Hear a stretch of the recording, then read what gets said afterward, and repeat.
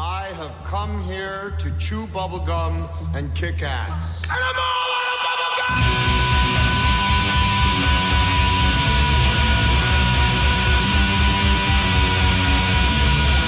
Astral Radio Z is a horror, cult, exploitation film podcast by filmmakers, critics, musicians, journalists, and fans for the film obsessed. Here is your host, Derek Kerry.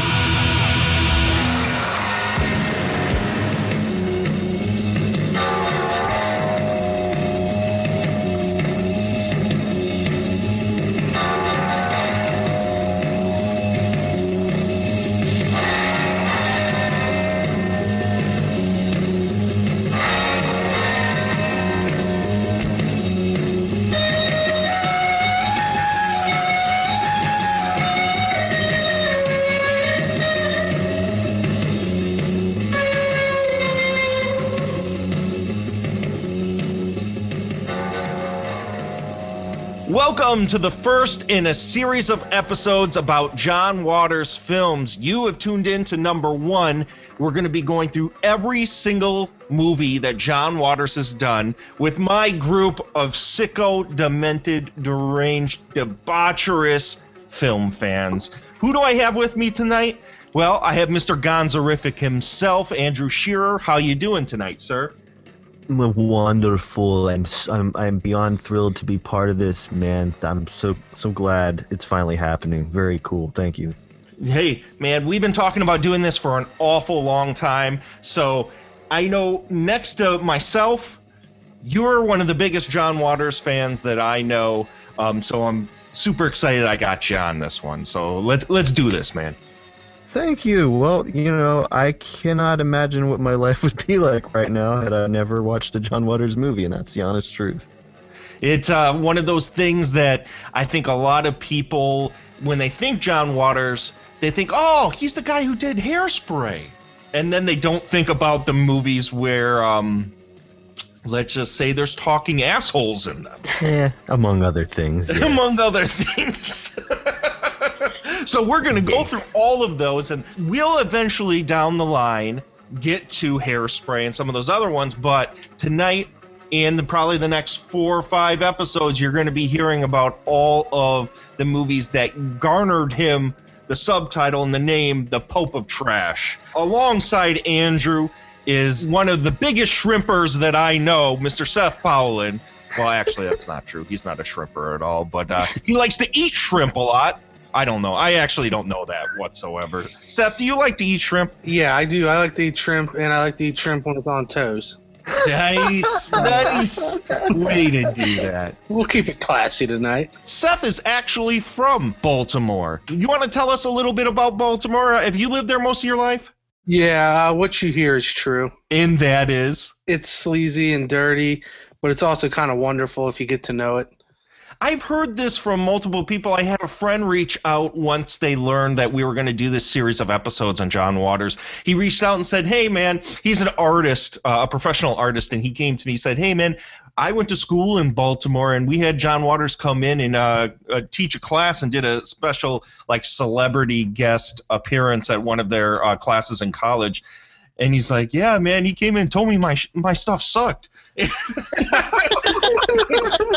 he said he was kind of a dick, but I didn't know if maybe I took it a little too hard. But he said he lives in New York City now, and he said, yeah, I lived in Baltimore for 20 years, and I kind of fell in love with it, and I kind of miss it because it's it's a small city that's what did he call it? A patchwork city. That's a good way to describe it.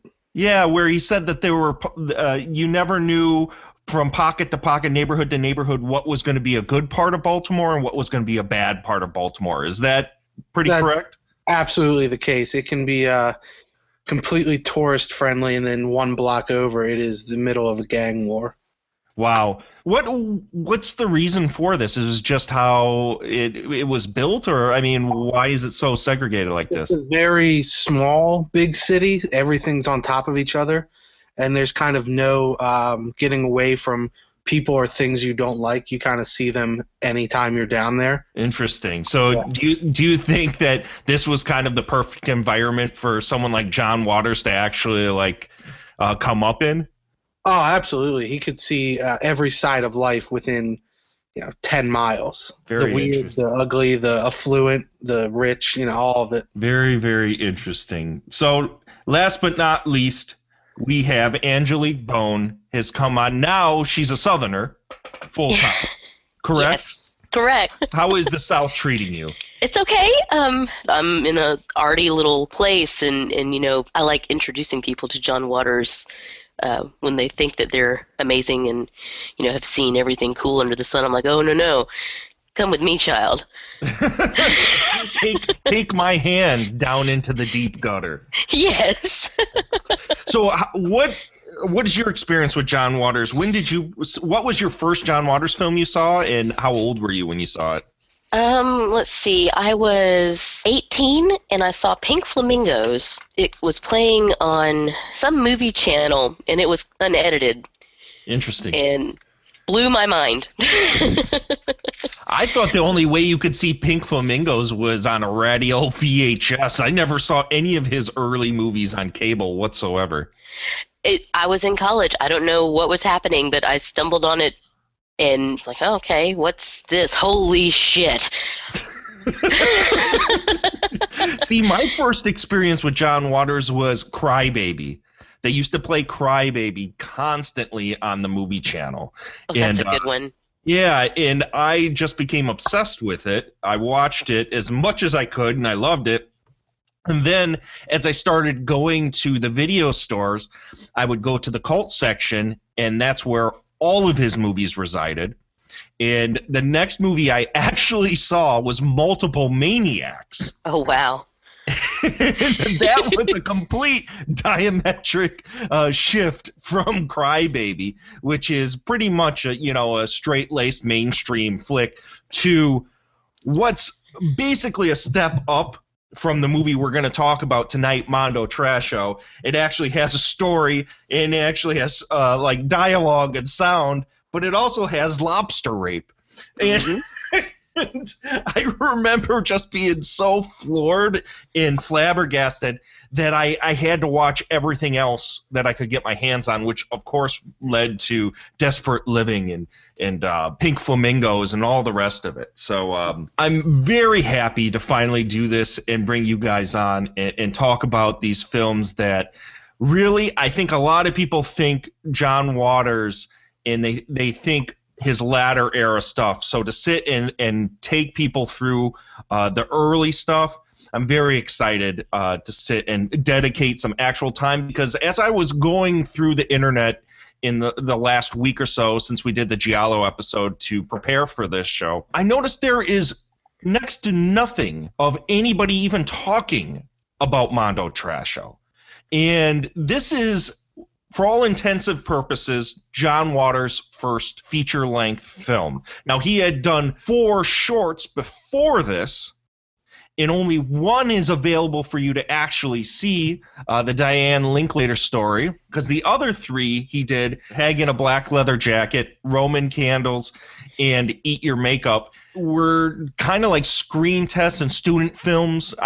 He doesn't call them student films because he wasn't in college. He dropped out of college to decide and pursue being an experimental art filmmaker. And these 3 short films were kind of his school of learning how to hone his craft and how to be a filmmaker. And he showed them in basements of churches and community centers and things. And then once he finally made Mondo Trasho, he put them away for nobody to ever see again. And he's been so stingy about showing them that I've only heard of a few other screenings at like book signings and stuff of those first 3 films. Andrew, when you hear about these early films, these short films, do you get so frustrated that you don't get to actually watch them? Yeah, I mean, I have dreams that Criterion does a Mondo Trash Show Multiple Maniacs release and tacks these onto it, like does brand new transfers. And I know the music is the problem with, as far as the, releasing them and stuff like that, but they're kind of like holy grail for cult film fans, getting to actually watch them, because all we have really to go on are the photographs and shock value of the book and all the descriptions from there. And so they're just, in our minds, just built up to be these really important kind of things.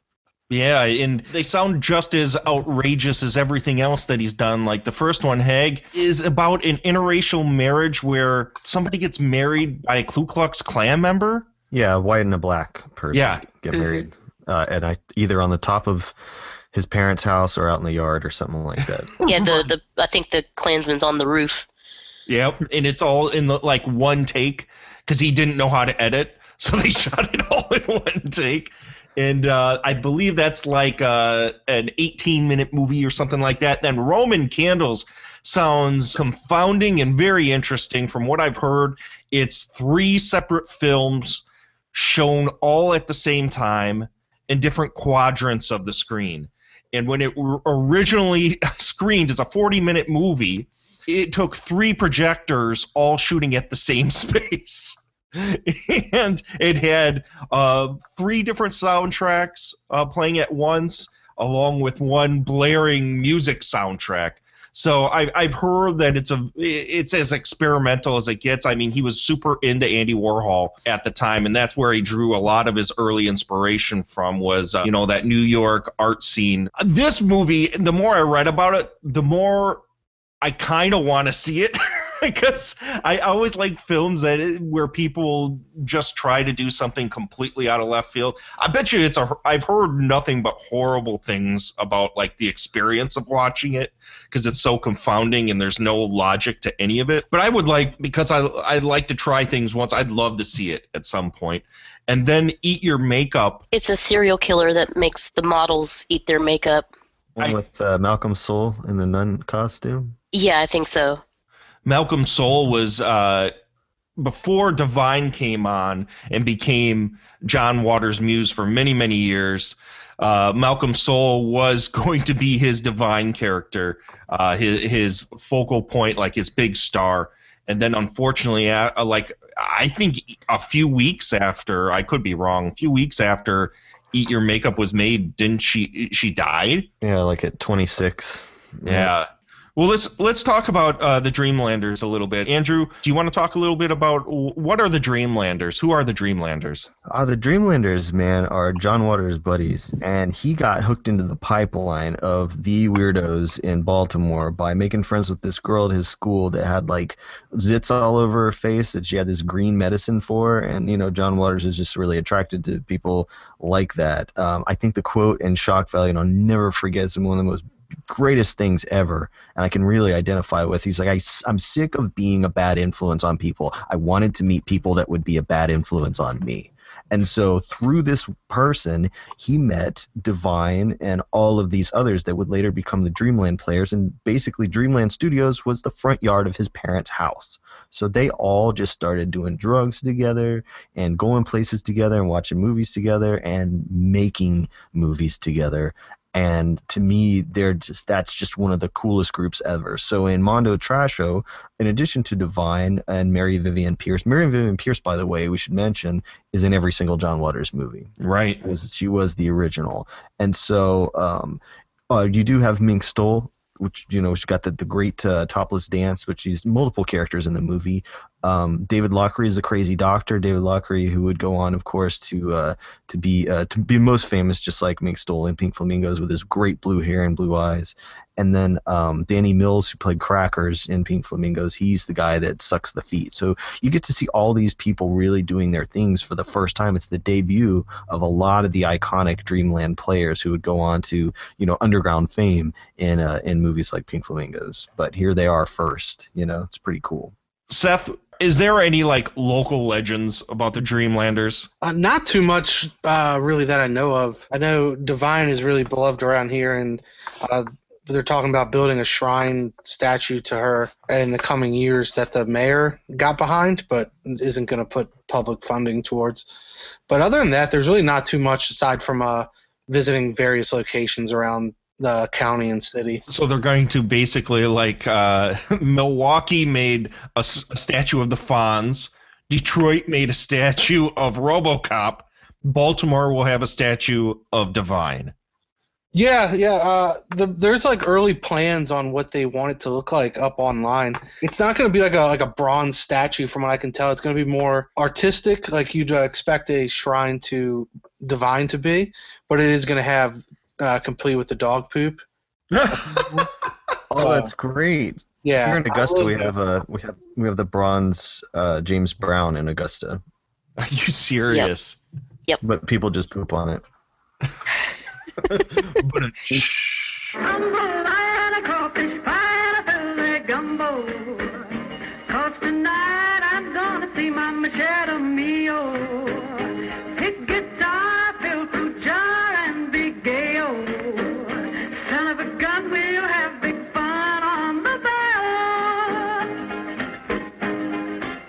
Mondo Trash Show, which is the first, like I said before, first feature-length film, is a rather interesting experience. Seth, how would you describe Mondo Trash Show? Oh boy, a collection of scenes involving a hit-and-run victim being driven around by Divine around Baltimore. The craziest scenes and compilations of just hallucinations and bizarre encounters, and it's hard to explain. All set to the golden oldies. The thing about this movie that strikes you right off the bat, other than the fact that it looks like it was shot on an 8mm camera by somebody with that had the shakes, it is no sync sound, other than a few overdubbed sections in it. It is all strictly music played at maximum volume. So loud. Super loud to the point that it's almost grating. I turned down my TV when I watched it this last time, and I had it at like 2, and it was still super loud. I could still hear everything that was going on. Now, that could have been the bootleg copy that I have that I got from Cinema Wasteland on DVD years ago, because there's no official release of this film, and more likely never will be, because the soundtrack, which is this total montage of all these old records that John Waters had in his house, and he told the story through this music. It's one of the most interesting things I've ever seen. Andrew, what do you think of the way that he used this soundtrack to help tell this story? I mean, it's really cool. You know, for a movie that is not sync sound, which means, you know, there's no real dialogue said or anything like that. It's so different from the way other people were making underground movies that also weren't doing the same thing. Because if you think about someone like Doris Wishman, for example, and a movie like Bad Girls Go to Hell, whenever someone is speaking, they just have their face away from the camera and they can just overdub whatever the dialogue is. But John Waters does not even mess with that. He is making what I found to be, when I discovered Mondo Trash Show, I was in a punk band, and I thought it was a punk movie. I'd never seen a punk movie before in my life, and to me, it was just a really anti-everything way of doing it. And to hear it described as, the music propels the story forward, or is using the music to tell the story, there's several points where he uses parts of songs that say certain things that the characters would be saying, if that makes any sense. It's hard to describe without someone actually seeing it, but it's not just like one long-ass music video with, random songs playing. It really does, he really does cut the songs up to fit, because some songs only play for a moment, Right. And it almost is like, it not only would the lyrics be something that the character would say, it also describes the state of mind that the characters are in and the situation that they're in. I've always found it to be a fascinating way to tell a story, and very experimental. The music itself, if you're familiar with any of his films, is kind of like that 50s kind of rockabilly / beatnik kind of the quote-unquote punk of that era. And it's super fun to listen to. There's lots of Little Richard in there. There's Link Wray in there.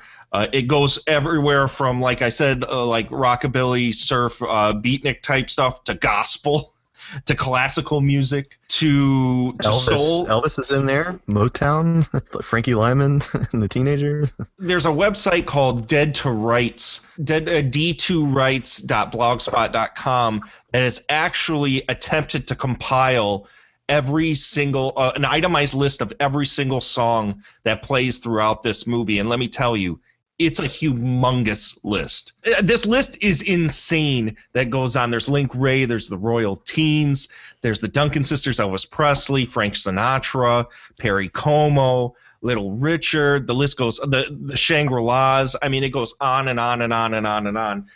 Which obviously tells you why this film will never be released ever again.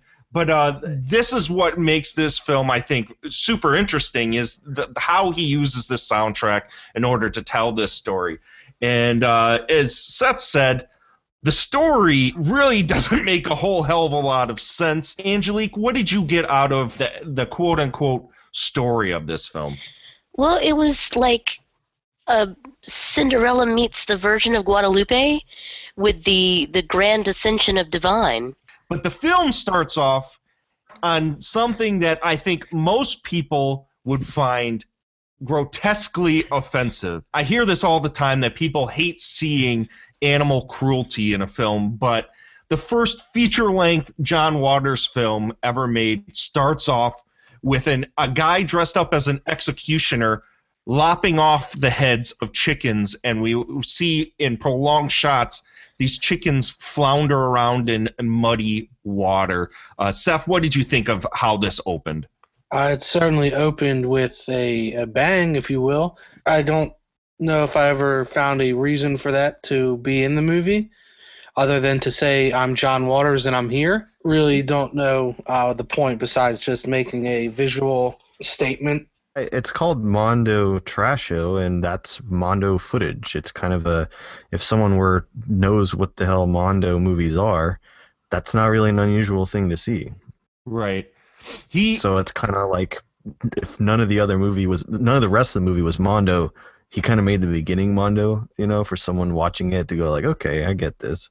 I mean, it does all the things you guys are saying, but I always just took it as the one Mondo scene, Yeah, I've always heard that even though he was inspired by the title was inspired by all those old Mondo movies, he still claims that the movie itself has little to nothing to do with any of those, and he didn't try to go for that aesthetic, even though the film kind of plays out like one in a very weird way.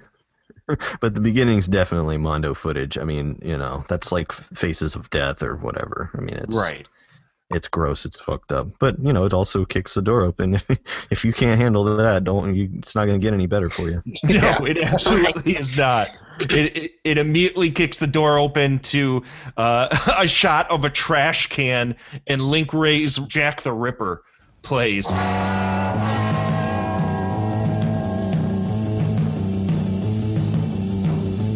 It's perfect guttural John Waters, early John Waters at its best. And then it goes to Marion Vivian Pierce waiting for the bus to show up for what seems to be like 10 minutes. She has a cigarette. She sits and waits and waits and waits and waits. And the reason this scene goes on for so long is John Waters says, "Oh, well, the bus never showed up."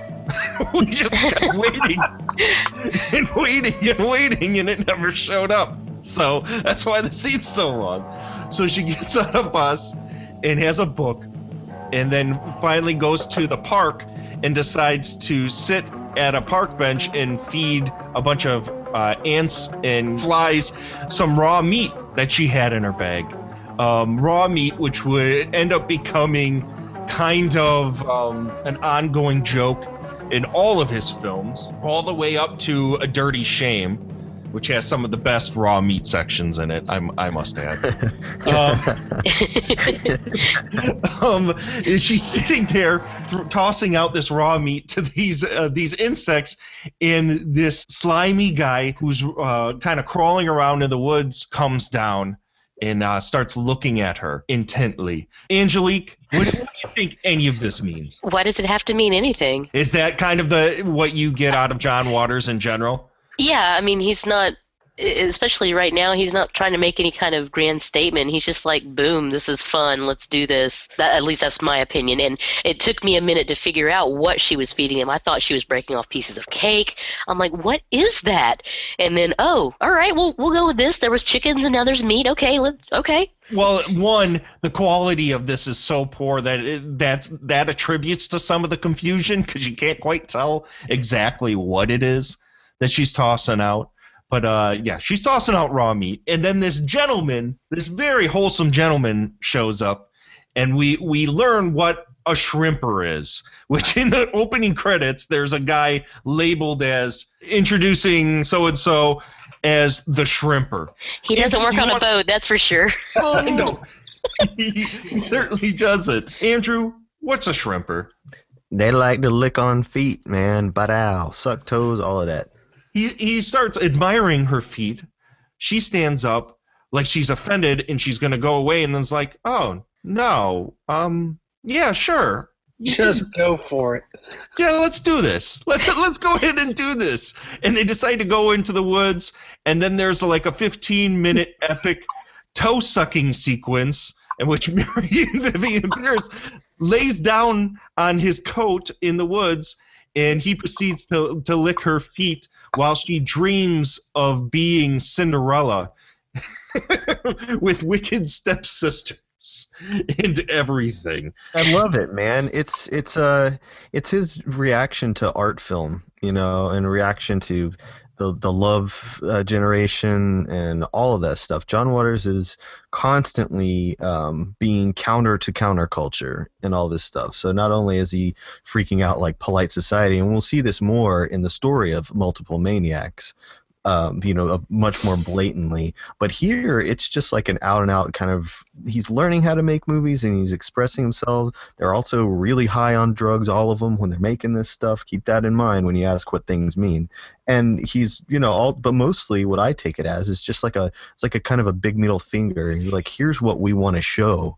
We want to show what's the underside of the things that people really do and act like they don't, Right. That was something I took away from the vast majority of this, was that on the surface, these people acted one way, but in their hearts, they actually wished that they were doing something else. Mm-hmm. Yeah. And Marion Vivian Pierce embodied this in this sequence, where at first you kind of think maybe this dream that she's having about being Cinderella is real.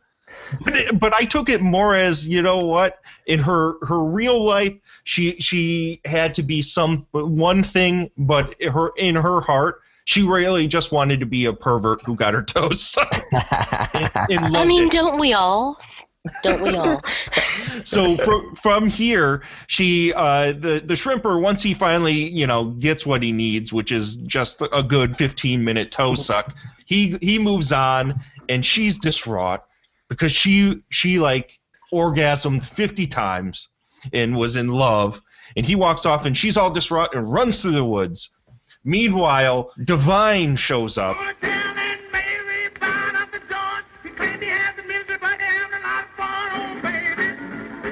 And pulls up to a side street by the park and becomes enamored by a hitchhiker who all of a sudden his clothes mysteriously vanish. Now this scene is infamous in John Waters lore because they actually got in trouble with the police for filming this scene. Seth, what do you know about this scene at all? I know that it was on, I think, Johns Hopkins University property, and I think everybody got arrested, or not John Waters got arrested, depending on the story. Yeah. The story goes two ways. One, they all got arrested, and the other one, they split off and ran. Right. And John Waters with the camera ran off so nobody could get the film. So at least that didn't get confiscated. But then some of the other people diverted the attention of the authorities so he could get away. And then they went and got those people out of jail or confinement or whatever happened down the road. So Divine, who's absolutely enamored with this naked man on the side of the road, decides to pick him up, this hitchhiker, and inadvertently runs into Marion Vivian Pierce as she runs out of the woods and hits her, and she rolls over and looks as if she's dead, just blood all over her face and everything. And the hitchhiker vanishes. And from here, the movie takes a complete left turn, and we get a Psycho-style change of the guard, per se, and the star becomes somebody else. Now, Divine, when she first shows up in this film, Angelique, what did you think of how Divine, like, compared to what you got used to with Divine, how she looked and in the presentation of Divine? Flawless. Absolutely flawless. She's rocking that gold lame two-piece. She's got that blonde bouffant wig. She looks great. And this is her actions are the core of Divine. I mean, I'm going to drive around this big fancy car. I'm going to ogle men. I'm going to pick them up if they'll let me. And sometimes even when they won't, I'm going to shoplift and strut. There's a whole lot of charisma and attitude in Divine, even this early on. Andrew, what do you think of Divine? Beautiful, sexy, interesting to look at. I would watch Divine do anything. I mean, for me, seeing this movie and seeing Divine like that, dressed in those clothes with that hair and that makeup, I mean, that is just, I thought it was hot as shit. I honestly just was like, it knocked me right out. You know, when people make low-budget movies, even to this day, to me, it's not about what camera you got. It's what you point that shit at.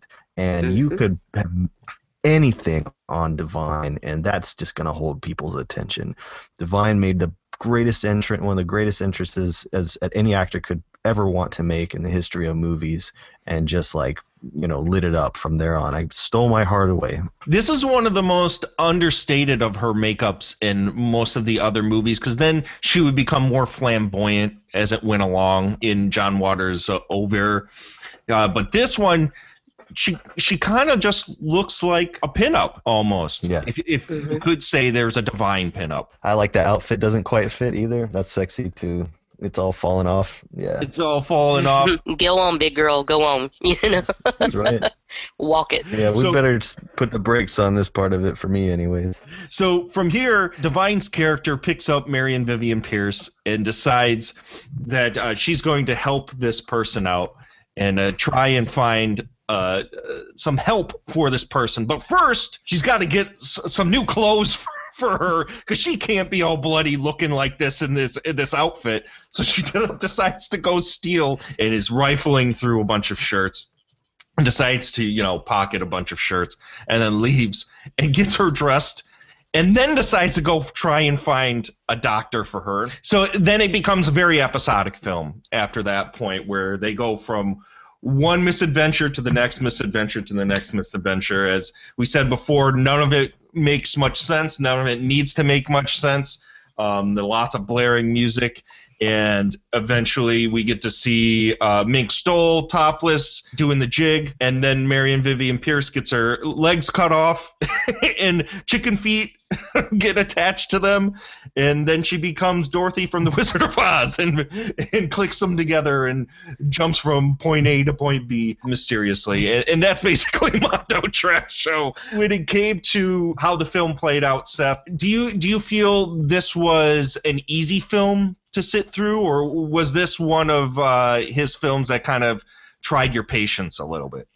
I think it's incredibly easy to sit through just because it's so incredibly interesting.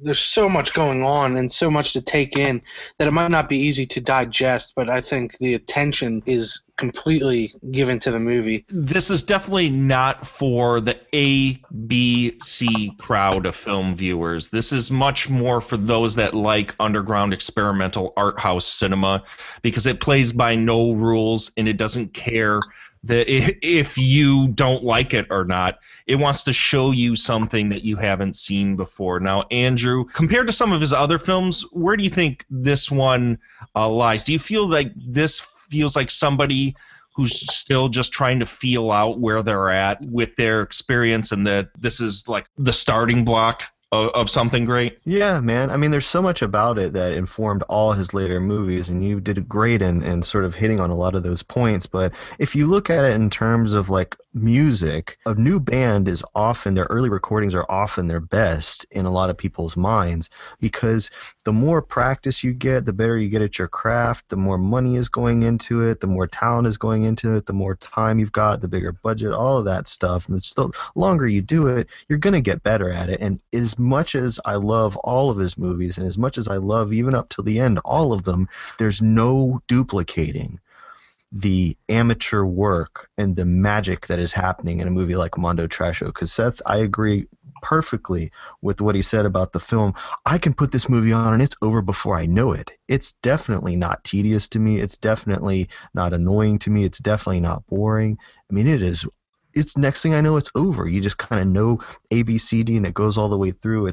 I'm just really inspired by those early movies. There's nothing like them, man, because a guy starting out like that, what director can you think of that like we know and are obsessed with their early experimental work? You know what I mean? What director that ever went on to anything commercial can we really say that about? It's just from the very beginning, he was doing fascinating things. The thing about this is the energy, the absolute energy and carelessness about trying to be a normal film. These early works of his, and especially this one, all of the characters are larger than life. None of them resemble real people in any way. They embody what most people would label as camp. As the films subsequently would go along, these characters would be fleshed out a little bit more, and Divine would become a little more fleshed out because she was able to talk in some of the other ones. But all of these characters are so larger in life and so in your face that you can't take the shocks that happen so seriously. It's all kind of comedic and it's all really fun, and it all has this kind of juvenile punk rock sensibility to it that, like Andrew said, the movie does kind of fly by. If this isn't your cup of tea, though, if you're not used to this kind of film, I could see, and I hear this a lot when I was looking up reviews and I was reading about it, is that people have a tough time watching this one, and they claim that it's not very good, and that it's abrasive, and that it's really boring, but it's just so weird and so out there that I agree with you guys. This movie's fascinating to me.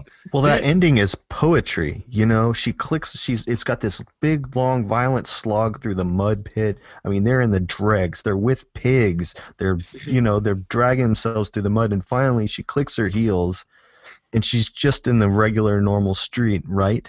And it sucks so bad that she clicks her heels, and it doesn't show where she goes, but I always felt like she just goes back to the pig slop. What do you guys think? Where do you think she went?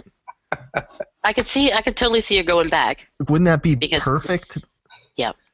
Yeah, I thought the ending was a perfect end to this movie because, like you said, she clicks herself into, after she gets these chicken feet attached to her when Divine takes her to the doctor finally, she clicks these chicken feet and transports her from this scene where they're rolling around in slop, attempting to run away from like gangsters or something, and she lines up in the middle of a sidewalk where these two catty women are judging her. Is that a boy or a girl? Is it a faggot? It's a dyke. No, it's a hippie. A communist? Perhaps it's a drag queen. Or a wash rag queen? Probably a speed freak. Or a pothead? Or a muffin queen. Look at her, it's just a whore. Or maybe a gold digger. Or she's a hustler. Yeah, or some sort of intellectual. She's probably a rimmer. Maybe a speed freak. A chicken queen. Or a shrimp freak. But it could be a narc. Yeah, or maybe a beatnik. Or a junkie. Yes, or an acid hit. Or a spade. Or just a gigolo. Just a flower child. Yeah, shit kicker. Or a red. Yeah, or a glamour girl. Or maybe she's just some sort of snob. Yeah, maybe just some Pollock. Or a warmonger? Yeah, or an S&M queen. Oh, it's just a teenager. Yeah, maybe it's one of those Hell's Angels. You think it's a baby butch? Could be a bag hag. Or maybe it's a B-girl? Yeah, a closet queen. The hair hopper. Yeah, maybe a movie star. Well, she's a dropout of some sort. Yeah, what is that word? A dingleberry. Or a draft dodger. Yeah, or maybe just a runaway. Or some sort of, peacenik. Yeah, or a hooker. Or she's one of those yippies. Maybe it's one of those jet setters. But I bet it's just a whore. Yeah, or maybe a dinge queen. A rimmer. Yeah, a size queen. And a hustler. Oh, she makes me sick. Whore. What is that? Oh my God. Oh, Isn't that disgusting? let's wait for the bus somewhere else. Oh, this whole thing has just made me sick. Me too. She's so distraught and beside herself, and she hates what's going on that she just clicks herself away and vanishes. And I think that last scene kind of defines everything about this film. The judgment of normal society, of just how most people would look at the things that are within this movie and judge them, while this movie celebrates those things that those people are labeling the people. Seth, what did you think about this final scene? I think you nailed it in saying that it celebrates everything against the normal society. It honestly, that scene goes on for so long, it becomes quite comedic, that they just toss out every kind of slur or degrading remark they could, and they come up with some real winners in there, and then they just decide to go catch the bus. Like, they're over it. I think it's kind of like John Waters saying he's over, everyday normal life and people judging him and his gang of Dreamlanders. Yeah, that's kind of the point of most of his early cinema. And when you would hear him on interviews, he would always talk about how he wants to give a voice to those that are never given a voice, or don't even want to speak for themselves. He wants a voice for the outsiders, because he always felt like an outsider, even though he was raised in a very kind of Leave It to Beaver setting. And he went off and decided to find this kinship with these completely oddball, crazy people and make these strange, crazy films. Andrew, I think you nailed it on the head about that last part of the movie. There's no getting around the fact that there is kind of a fantasy film element to this. He's always said that he loves The Wizard of Oz. And I think, there's Disney and Wizard of Oz, oddly enough, throughout all of this movie. Do you think that, Andrew? Oh yeah, man, and what's great about that is all of that ended up manifesting itself in John Waters' work in the darkest, most twisted way possible, because even though he went on the Howdy Doody show and he watched all that super squeaky clean 50s stuff, because of his mind and his creativity and his attitude and outlook, the uniqueness that is John Waters, all of it gets mixed up and churned right back out. So when people say, we got to make sure kids watch all this clean stuff, and we got to make sure their worldview is the most happy and positive. Look what it did, man. It's it's just the curtain, and you pull it back, and there's still the way people really are, Angelique, when it got done and you finished this movie, what did you end up thinking about the film as a whole? It was like a fever dream, really, and it's like you want to remember everything, and then you just end up watching it again. So I'm like, wait a minute, is that really what I saw?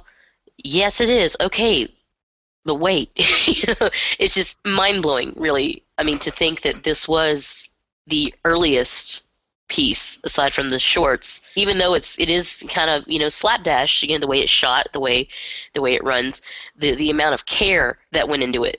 Because, I mean, the music alone, as we were talking about earlier, that I can't imagine how long it took to piece together all of the different bits of the music that told the story, that drove the story, and then, putting them on all these whacked out visuals. I love it. This is kind of a sensory overload to have a movie where actually the way the story is told, it's actually pretty slow. Mm-hmm. It takes its time to get from point A to point B to point C to point D to wherever it ends up going. It takes a long time, but because of the nature of the soundtrack, it feels frantic. and it feels insane. Well, it's like that nightmare where you're trying to run down the hallway and you're going as fast as you can, but you're not going anywhere. You're stuck, but there's things happening all around you. That's a perfect way to describe this. It's a mixture of gutter sleaze, a mixture of like children's fantasy of Wizard of Oz and Disney. Then also, because he was raised Catholic, there's a lot of Christianity that runs throughout this film, as well as Divine in multiple moments of this film has these visions of the Mother Mary helping her out in times of need, which really deliver just about the only dialogue in this entire film.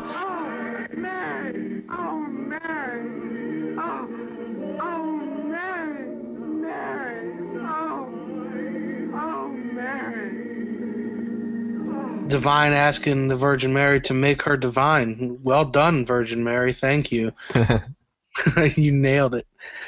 They were interesting for the dialogue and the fact that they were the only scenes with dialogue. It was interesting to see Waters bring up his Catholic upbringing and put it face to face with Divine.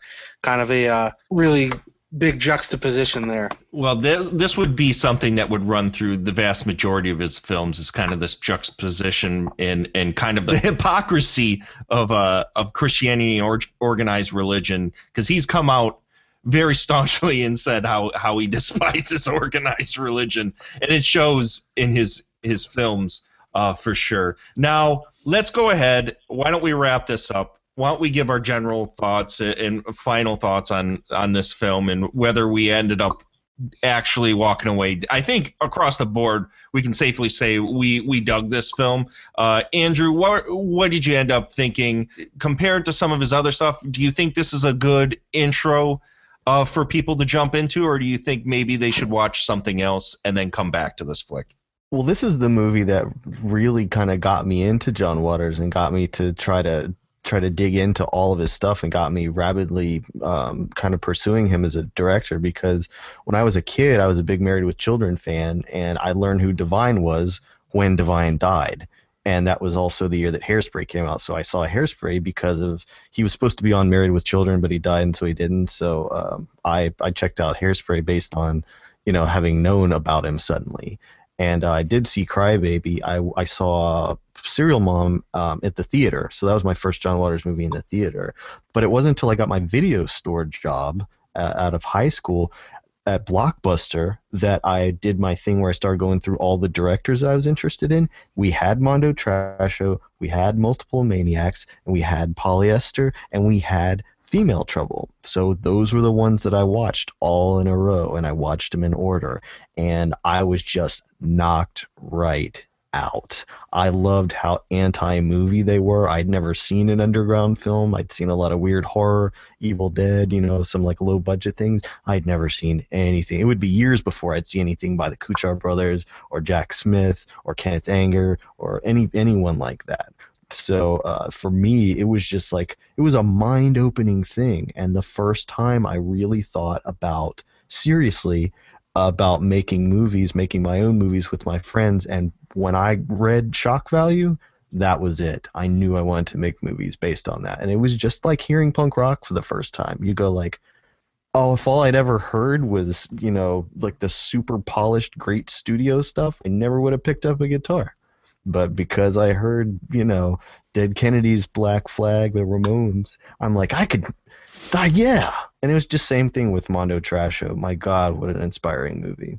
There is kind of a charm to the film because not only the music has this high energy about it, the look and the feel of the film feels like something of someone that just got a camera and decided to go for it. So I could totally see where that inspiration could have hit you. That's this kind of total DIY aesthetic that most of the early John Waters films held. Seth, what are your final thoughts, and would you recommend this to anybody?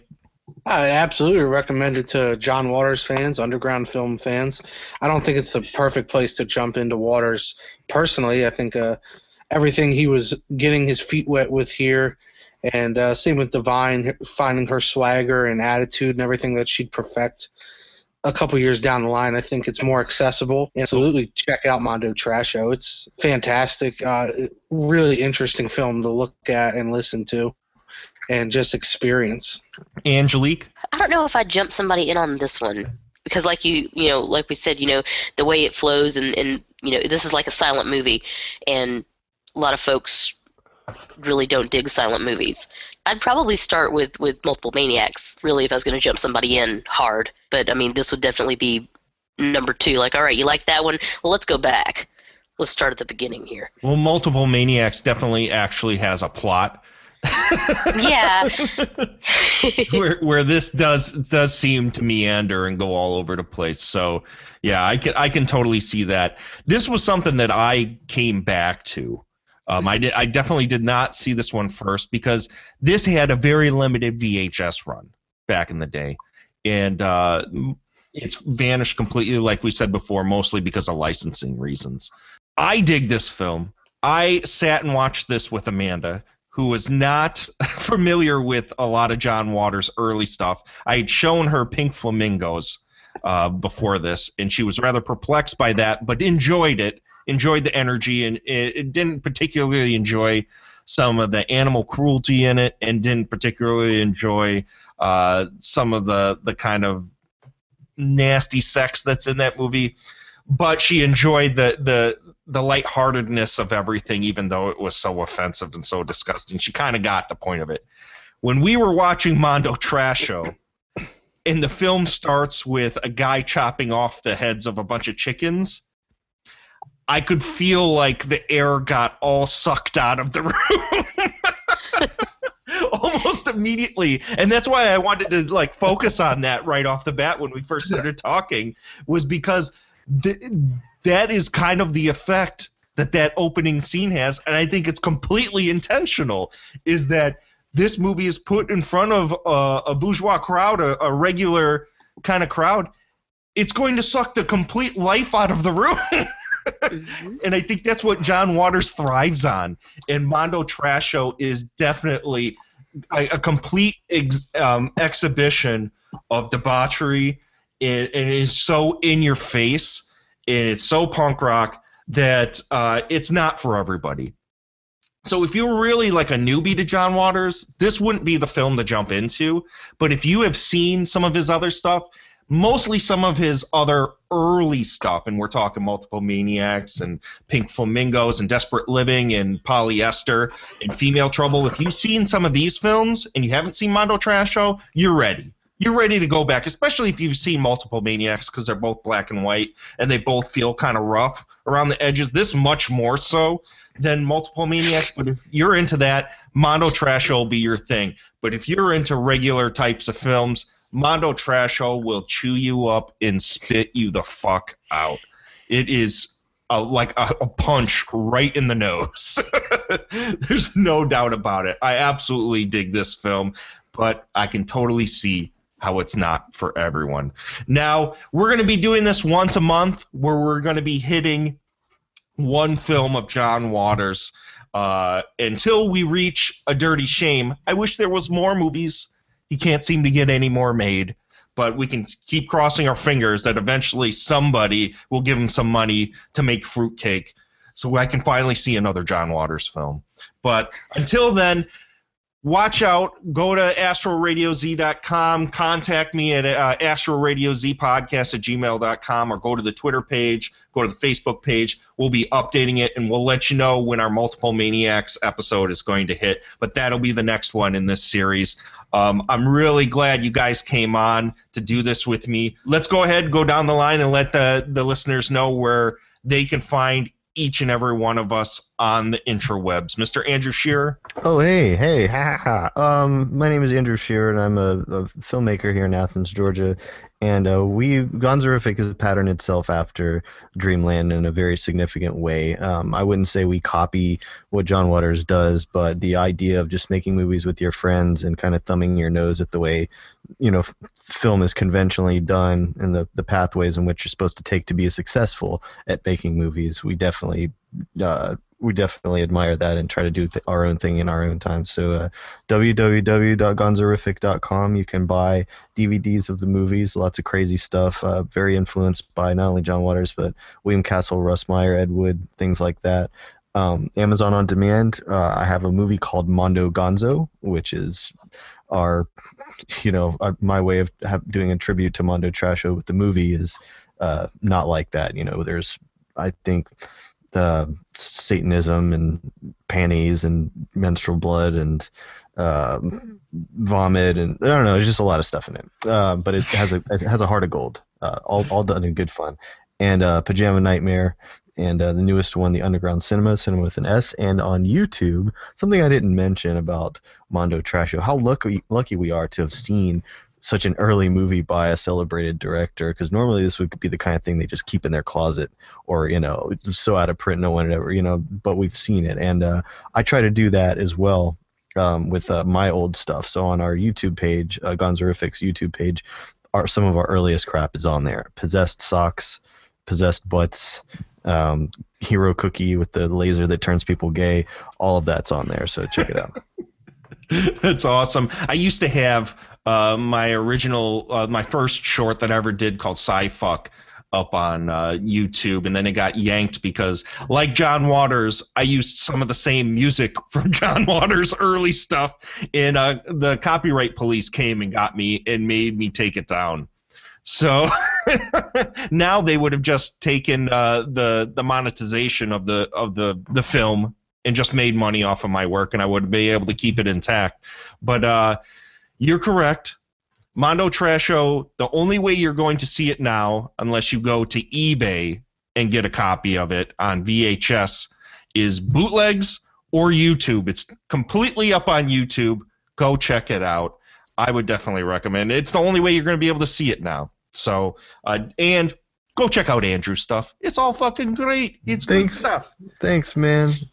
Seth, where can the listeners find you?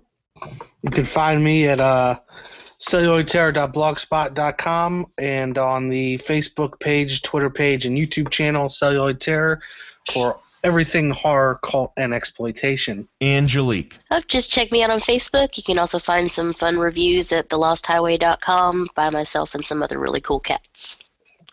And as I said before, I'm Derek Carey. You can find me at astroradioz.com. You can email me at astroradiozpodcast@gmail.com. You find me on Twitter, on Facebook. You can find the podcast on iTunes, Stitcher, Spreaker, YouTube. Anywhere where you find podcasts, Astro Radio Z is there. And until next time, folks, I'll see you later. Lollipop, lollipop, oh, lolly, lolly, lolly, lollipop, lollipop, oh, lolly, lolly, lolly, lollipop, lollipop, oh, lolly, lolly, lolly, lollipop. Boom, boom, boom, boom. Lollipop, lollipop, oh, lolly, lolly, lolly, lollipop, lollipop, oh, lolly, lolly, lolly, lollipop, lollipop, oh, lolly, lolly, lolly, lollipop. Boom, boom, boom, boom. Call my baby lollipop, tell you why.